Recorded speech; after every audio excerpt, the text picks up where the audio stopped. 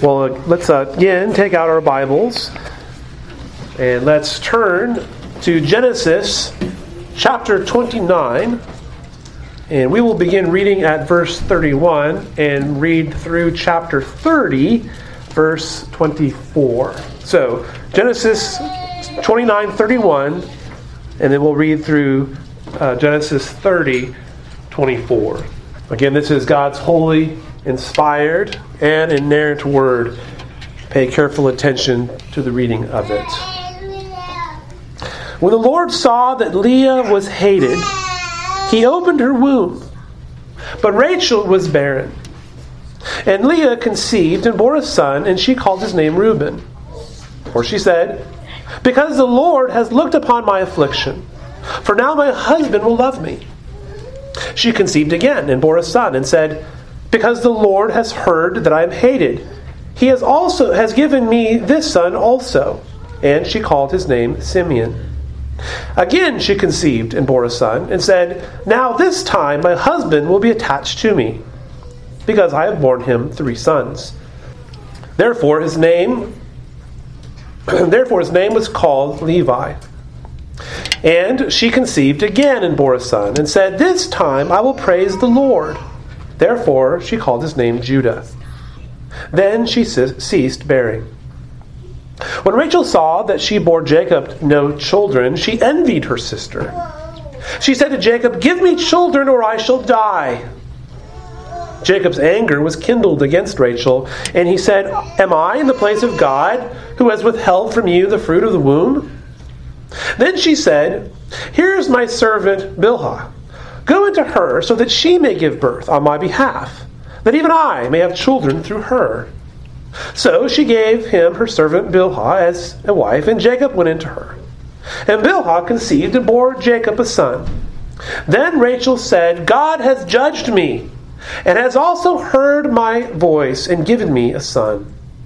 Therefore she called his name Dan. Rachel's servant Bilhah conceived again, and bore Jacob a second son. Then Rachel said, "With mighty wrestlings have I wrestled with my sister, and have prevailed." So she called his name Naphtali. When Leah saw that she had ceased bearing children, she took her servant Zilpah, and gave her to Jacob as a wife. Then Leah's servant Zilpah bore Jacob a son. And Leah said, "Good fortune has come." So she called his name Gad. Leah's servant Zilpah bore Jacob a second son. And Leah said, "Happy am I, for women have called me happy." So she called his name Asher.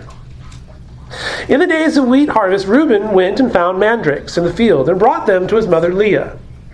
Then Rachel said to Leah, "Please give me some of your son's mandrakes."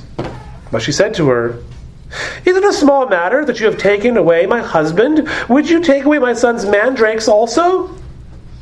Rachel said, "Then he may lie with you tonight in exchange for your son's mandrakes." When Jacob came from the field in the evening, Leah went out to meet him and said, "You must come in to me, for I've hired you with my son's mandrakes." So he lay with her that night.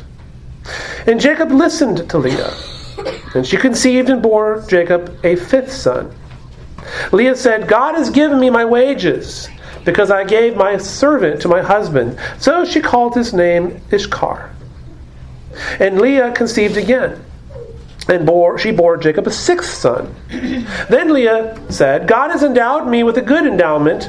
Now my husband will honor me, because I have borne him 6 sons." So she called his name Zebulun.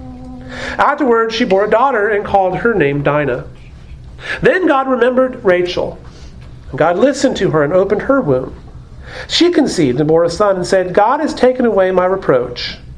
She called his name Joseph, saying, "May the Lord add to me another son."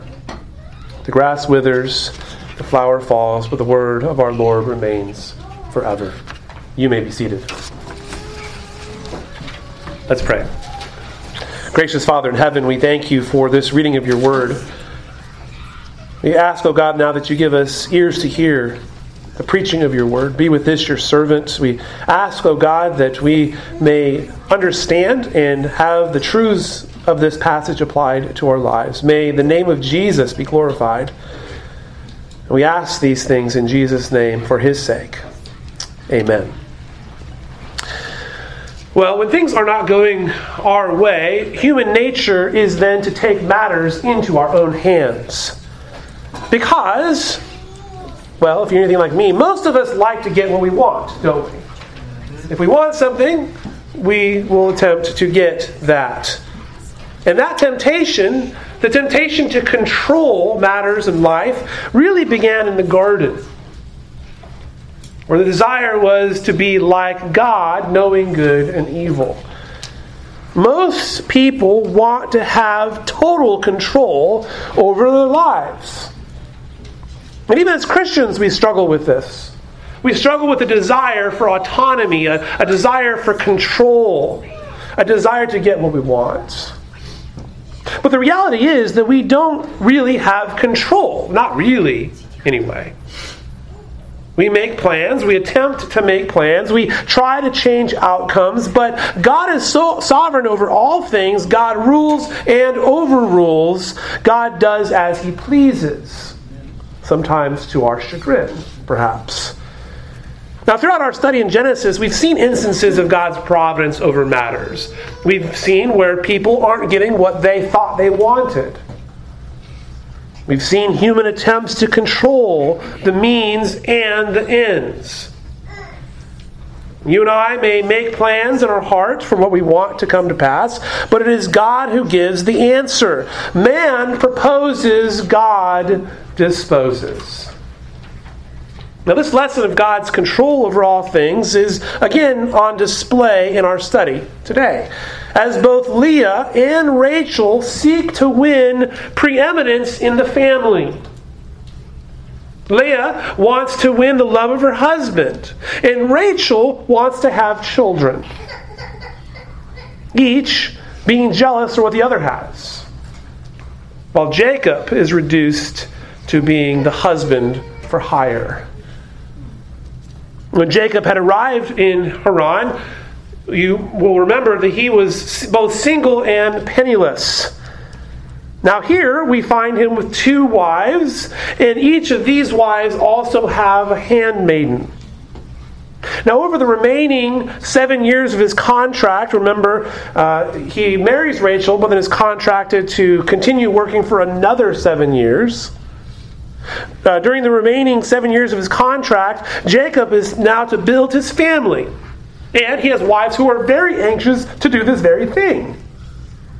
And in the course of time, there will be 11 sons and 1 daughter born. Jacob is going to grow to have a full quiver. But this was not to happen without great difficulty.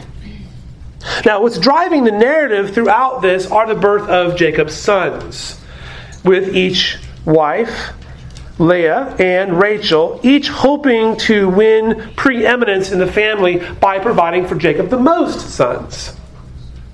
As each wife battles for control, the one who should be the head seems to be the one who's most absent. Jacob allows himself to really become not much more than a pawn in this rivalry between wives. Each woman wanted what the other had. Rachel is the most loved wife. Leah is the most fertile wife. And so this becomes the object of their jealousy toward one another. But even as these women acted in an untoward manner toward one another, and even as Jacob sort of is lacking in leadership, in the end, God does seek to graciously ease each of their distress. God is so gracious and merciful to all parties here. Now, to help orient ourselves to our passage, you'll note that our narrative is framed by 2 pregnancies. It's framed by 2 pregnancies. First, we see the opening of the unloved Leah's womb in chapter 29 and verse 31. And then this passage ends with the opening of barren Rachel's womb in chapter 30 and verse 22. So that sort of is the frame for the whole passage, where in between is a lot of sons born and a daughter as well.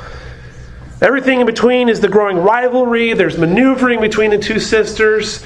And each sister, along with Jacob, are experiencing emptiness and the agonizing pain.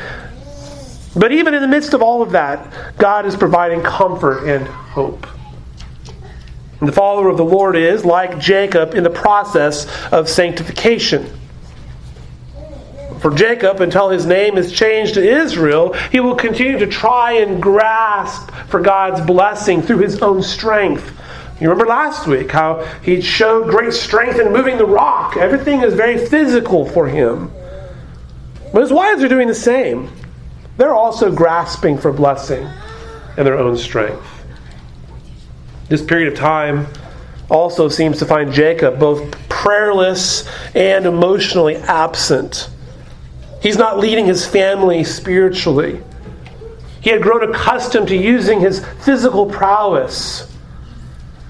In this way, Jacob is revealed to be spiritually impotent, doing only his part to provide his wives their sons. But Jacob is weak, and he would need to find his strength in the Lord.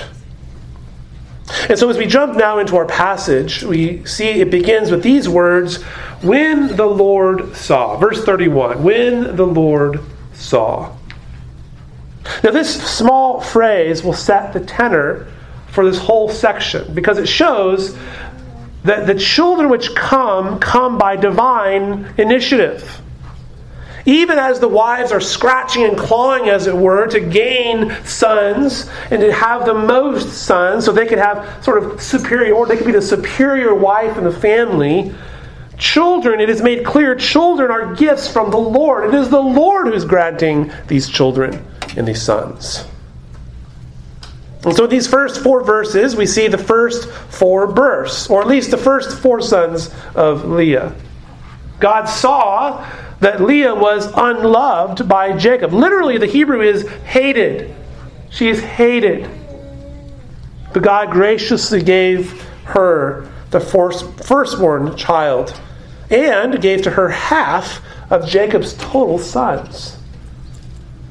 Among these sons will be the priestly line of Levi and the messianic line of Judah, 2 very significant tribes in the history of Israel and for redemptive history. These will come through Leah. In addition, we see a daughter born. And so there's other children which are born. In fact, Leah will have more children than the other 3 women combined. She has the perfect number of children, 7. Leah, though was hated by Jacob, she was loved by God. Now, in Leah being hated, there is also a juxtaposition with the previous verse. Remember, Rachel was said to be loved by Jacob. Jacob loved Rachel, but hated Leah. Now, this may be, as some suggest, what is called a rhetorical overstatement. In other words, Leah was not so much hated as we might conceive of hatred, as just not preferred over Rachel. In other words, Jacob was emotionally absent towards Leah. Perhaps that is a form of hatred, though, isn't it? Just being sort of emotionally absent. He's not available for her. He's not meeting her much more than her physical needs. Jacob has an aversion to Leah, which we might say is, maybe it's fair. It might be understandable, though not excusable. But it might be understandable in light of what had transpired. All things being equal, maybe he may not have really had an issue with Leah, but she had been foisted upon him by her father. And so he did not prefer her over his love, which was Rachel. And in addition, Jacob could not divorce her because of the terms of the contract he had with Laban. And so there is in some respects, Jacob is stuck with Leah. He didn't want her as a wife, and yet here she is. Jacob perhaps feels imprisoned in a marriage which he didn't want, and thus was forced to endure. And Leah has to endure a loveless marriage. Nevertheless, though Jacob spectacularly fails as a husband toward Leah, God had compassion on her and thus opens her womb. And so we read of the first son conceived and born, verse 32, Reuben. Now Leah explains the significance of his name. Because the Lord has looked upon my affliction, for now my husband will love me. Now Reuben's name literally means see a son, or behold a son. And this is a clever acronym of see, ra'ah, and misery, ba'ani. So the Lord looked upon Leah in her misery and gave her a son, and her hope was that now Jacob will love me. The Lord has blessed me with a son, and Jacob will now love me. He will no longer hate me. The first son, however, does not meet her objective. Jacob does not love his wife now because of this. She remains unloved by him. And so Leah conceives again and bears a son, and this son is named Simeon. And again, she gives the explanation. Because the Lord has heard that I am hated, He has given me this son also. Now, Simeon's name is a play on the word here, Shema. We read the Shema earlier. It means to hear. The Lord has heard. Notice that the names of the first two sons replicate the verbs to see and to hear. The Lord has seen and given the son. The Lord has heard and given the son. The Lord has answered the prayer. Again, God is providentially caring for Leah. He has seen her affliction. He has heard and provided. Nevertheless, though God is caring for Leah, she's still frustrated by her husband's lack of love for her. She has the Lord's favor, but she does not have her husband's favor. And so again, another son is born, the third, and he's called Levi. And again, Leah explains the significance of the name. Says, now, or at last, this time my husband will be attached to me because I have borne him 3 sons. She's struggling for the love of her husband. Maybe now with this third one, he will finally love me. He will be attached to me. Levi's name sounds like the word attached, lava in Hebrew. Levi's name will take on greater theological significance as the tribe of Levi will be attached to the Ark of the Covenant. Numbers 18, for example, outlines the Lord giving of the ministry of the Ark and the tent of testimony to the tribe of Levi, the attached tribe. And finally, verse 35, we come to the last of the first 4 sons born to Leah. Now, perhaps by the 4th, Leah is resigned to her fate. Or perhaps she understood better and had grown to trust the Lord. In the naming of Judah, she departs from her earlier obsession with seeking her husband's love. The unloved wife has now transcended her affliction with the help of the Lord and has turned it into praise, which is what the name Judah means. It means praise. And so again, Leah explains the name. This time, here we are, the 4th son. This time, I will praise Yahweh. I will praise the Lord. No more fighting for love. Now she will praise the one who provides all things. She will now praise the Lord. Now Jacob will later supplement the name of Judah by praising Judah himself. The child of praise will heal the family. It will become a source of blessing and reconciliation. It is through Judah that all the nations will one day be blessed, because it is through that line. It is through the line of Judah of which the one who is worthy of all praise would come. That is the promised Messiah, the Lord Jesus Christ, would come through Judah, the son who is called praise. We then read that Leah ceased bearing. Now, Moses doesn't explain to us why. Why does Leah stop having children?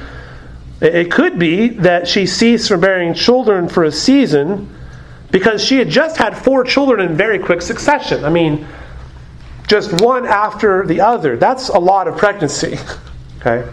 So it could be that, her body just needed to rest from that. It also could be that Jacob withdrew his conjugal duties towards her. But whatever the case is, the time will be brief, because we read that she will bear again. But there was a period where she stops bearing children. Now Rachel sees all of this. She sees all of these children being born, and she sees herself, and she's barren. And so she envies her sister. If Leah's disgrace was being the foisted upon an unloved wife, Rachel's disgrace was that she was barren. And this was at the root of her jealousy. How could the pawned-off wife receive the blessing of children and not her? I mean, Leah wasn't even supposed to be the one. Both women wanted what the other had. Leah wanted love. Rachel wanted children. And so Rachel says to Jacob, really demands of Jacob, "Give me children or I shall die." And Rachel does not quite appreciate that ultimately children are a blessing from the Lord. The heart of men plan his way, but the Lord establishes his steps, Proverbs 16:9 says. And so Jacob responds, and this is right. "Am I in the place of God, who has withheld from you the fruit of the womb?" Jacob's frustrated with Rachel. Do you think I'm in control of you having children? He blames, she's blaming him for all of her problems, but Jacob can't supplant the Lord's will any more than she can. Because it is the Lord who gives children. Nevertheless, this does not stop Rachel from taking matters into her own hands. This is much like Sarah did, isn't it? And so she gave her maidservant Bilhah as a surrogate. And in this way, Rachel figures that she'll get the children for her own heritage, because any child born to her servant would be literally placed on her knee, which is to say that the child would be welcome and legitimate and would belong to her, would belong to Rachel. And so, like his grandfather Abraham, who went along with Sarah's scheme to have a son through Hagar, Jacob takes Bilhah as a concubine, and they have a son, and his name was Dan. Now Rachel was determined to have sons of her own, but even these will not really satisfy her. Because although they're legitimate children, they're not really hers. Not really. So she's really not going to be satisfied. But she does explain the significance of Dan's name. "God has judged me and has also heard my voice and given me a son." Now Dan is a phonetic way of expressing vindicated, to be vindicated. This son's birth to Rachel was not merely a blessing from the Lord. This was justice. Justice has come because this child is born.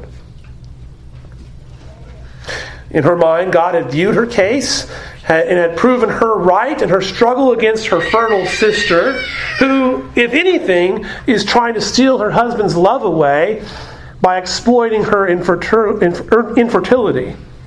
And so, this is at least how she views the matter. Rachel then gave Bilhah again, and a second son is produced. Verse 8, Naphtali. "With mighty wrestlings I have wrestled with my sister and have prevailed." Now, you might have already guessed that his name means mighty wrestlings or great struggle. Literally, she admits that she had struggles of God. That is what is translated mighty. Struggles of God. We actually could translate the passage this way: "In my struggles with God, I have struggled with my sister and have prevailed." Rachel is sure that she's fighting on two fronts. She's fighting against Leah, but foremost, she's fighting against God. The Lord had opened Leah's womb and had not been pleased to open her womb. But she's winning this battle. She's winning the battle for her husband's affections through now her maidservant. She's taking matters into her own hands. Her struggle with Leah was a struggle for the favor of Jacob and for God's favor as well. Now Leah saw that she had ceased bearing children. This, again, looks back at chapter 29 and verse 35, which also, again, shows that these children are probably being born contemporaneously and not necessarily successively, which is to say that there is overlap in some of these pregnancies of these various women. Genesis is not presenting their birth order per se, although this will be the typical order in which they're presented later on in Scriptures. When Leah, though, had stopped bearing children, there's now a risk that Rachel could overtake her. And this could not be. And so, what does she do? Well, if it worked for Rachel, I'll do the same thing. She gets her servant Zilpah to Jacob, and she bore a son, and he's called Gad. And his name comes from Leah's exclamation, "Good fortune has come." Begad is the Hebrew term. This is good fortune. That's his name. And then Zilpah again bears a second son, and he's called Asher, which means happy. Happy am I, for women have called me happy. Leah is happy, for it seems, at least for the moment, it seems she is winning the battle. Now verse 14. The narrative begins to slow down, and we're introduced to additional children which Leah bears. And it's here that we read of Leah's oldest son, Reuben, who, while in a wheat field, found some mandrakes and brought them to his mother, Leah. Now, mandrakes are sometimes called love apples in the ancient world. They are a plant of the Mediterranean region, which is in the nightshade family, like potatoes and tomatoes and peppers. It's in that same family. When they're pulled out of the ground, the root resembles a human form. And so they were considered to be an aphrodisiac in the ancient world. Reuben, having found them in a wheat field during the harvest, probably indicates he wasn't necessarily looking for them. He wasn't like on this hunt for mandrakes. He just so happened to find them, and so he brings them to his mom. Now, when Rachel hears about this, she asks for some of them. And we presume that this was because she probably hoped that they would aid her in her own quest for her own son. Notice that although Rachel had tempered her request with a bit of diplomacy, she says please. She is sharply rebuked by Leah. Is it a small matter that you have taken away my husband? Would you take away my son's mandrakes also? So Leah, the charges are just put out there, right? Leah has charged Rachel with attempting to steal her husband. That's bad enough. Now you want to take food from my kid? Rachel, as the preferred wife, had captured Jacob's heart and affection. But she's not looking to steal anything, and so she changes her tactic. Instead, she proposes a trade. Verse 15. Then he may lie with you tonight in exchange for your son's mandrakes. Now, what a trade, right? It is a curiosity, though. As the favored wife, does Rachel have the privilege of deciding who gets to sleep with Jacob on any given night? And we don't know the answer to that question. But we do know this, that like their father Laban, the sisters made the marriage relationship to be transactional. Leah would give some of the mandrakes to Rachel in exchange for a night with Jacob. And Leah accepts the trade, as if this was truly in their power to make. And she doesn't even wait for Jacob to come home fully. She actually goes out and meets him. You must come into me. I have hired you with my son's mandrakes. I've paid for you, Jacob. And Jacob is not acting as the patriarch. He has now been lowered into being a pawn between these two scheming women. And Leah's words are very straightforward. Surely I have hired you. Jacob, who had been nothing more than a hired hand to his father-in-law, Laban, is now simply a hired hand in his own home, in his own bed. Jacob, whose affections these women wanted, has sunk to the point of really being dehumanized. And we might even say objectified. Jacob here is not a shining example of leadership as the patriarch of Israel. He is now being pimped out by his wives. Proverbs 12:4 says, an excellent wife is the crown of her husband, but she who brings shame is like rottenness in his bones. Jacob's wives, as they battle for supremacy in the family, had not been a crown to Jacob, but they had brought rottenness to his bones. Jacob had become inept. He had become nothing more than a hired hand who seems here to be helpless to even challenge Leah. He doesn't even say, well, what do you mean you've hired me? There's so much sin going around between these three, isn't there? There's a lot of sin between all of them. One commentator notes that this was actually the fourth commercial exchange in Jacob's life. He exchanged the birthright for lentil stew. He'd exchanged the blessing for food. He'd exchanged wives. And now he himself is the exchanged husband as sex for hire. And so Jacob lay with Leah. And again, God is so gracious, right? The Lord listened to Leah, and she bore Jacob a fifth son, Issachar. And Leah says in verse 18, God has given me my wages because I gave my servant to my husband. God rewarded Leah for her hire, and her pun sums up Jacob's lack of leadership, but also God's grace. That God listened to Leah clarifies that it is God who superintended the pregnancy, not the mandrakes. And Leah agrees with this. And notice too, there's a reference to the fifth son, which distinguishes her natural children from that of her servant. Leah is also of the opinion that God was rewarding her for having given her maidservant to Jacob. Leah recognized God's hand in the childbirth, even if she had a skewed understanding of God's purposes, which his purposes were not there to help her win, but to show mercy upon two struggling women and to establish the 12 tribes of a burgeoning nation. And so we read again, Leah gives birth now to her sixth and final son. Verse 20, God has endowed me with a good endowment. Now my husband will honor me because I have borne him 6 sons. This son is called Zebulun, which has the meaning of endowment. Leah acknowledges that children are a gift and a heritage from the Lord.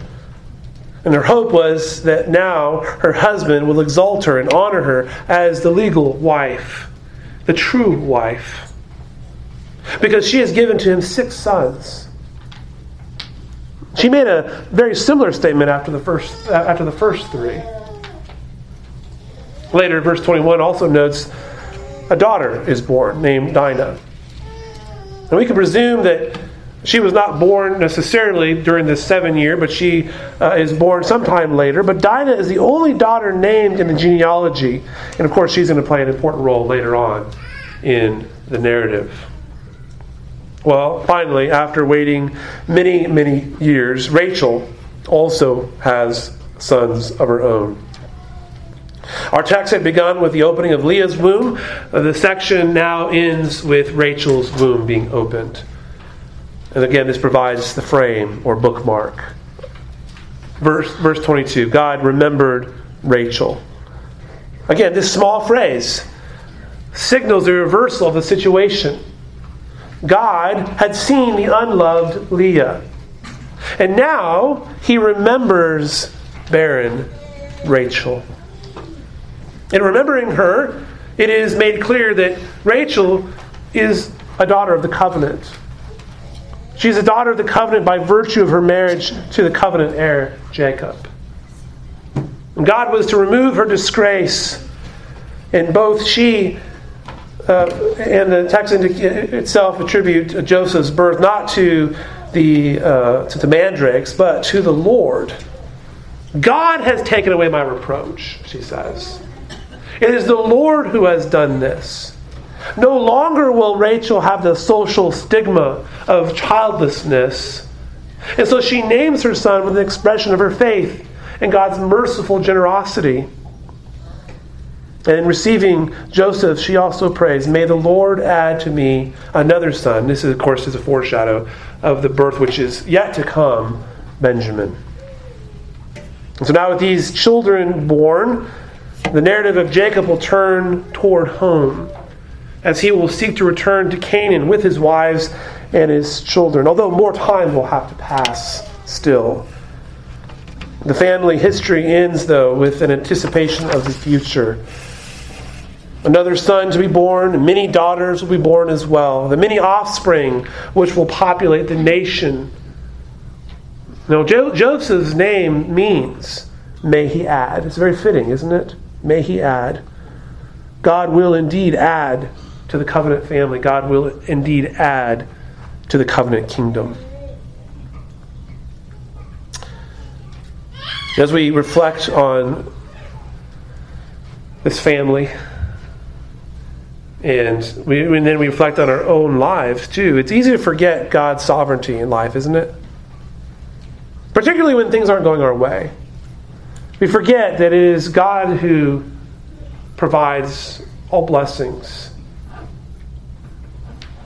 When we suffer, when we face trial, when we aren't getting what we think is rightly ours, we forget that God is in control of these things, don't we?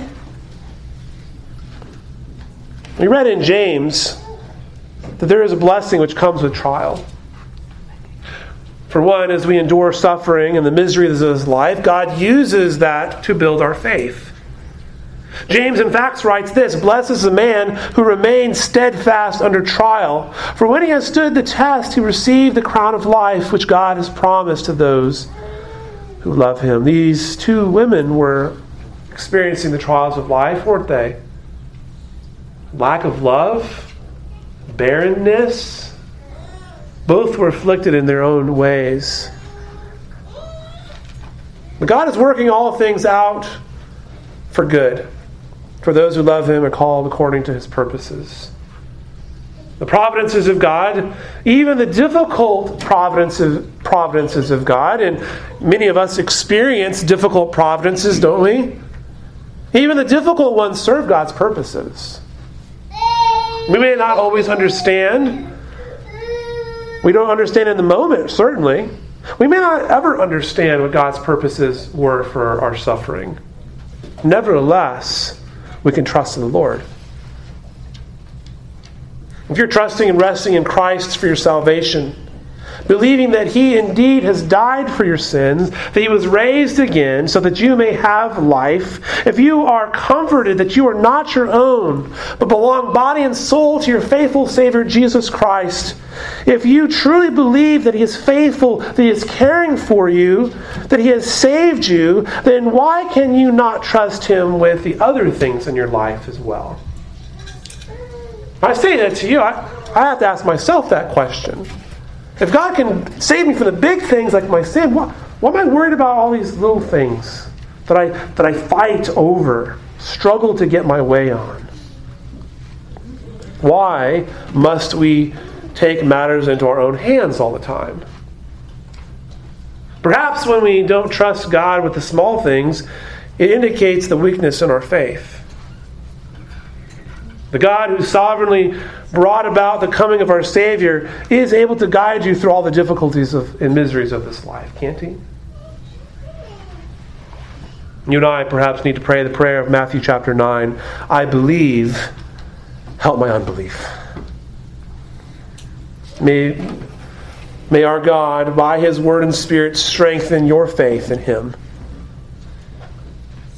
May you trust that He is good to His people, that He will take care of your needs, and that He will bring glory to Himself. May you glorify Him now and eternally. Let's pray together.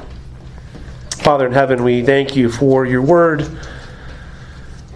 We thank You for how You indeed do care for us, even when things aren't going our way, even when we're suffering in the miseries of this life, even where we're in trials. And help us, oh God, strengthen our faith, help our unbelief. Help us to know and trust that You are working all things together for the good of Your people, for Your glory. May we give You all praise in all of these things. We ask in Jesus' name, amen.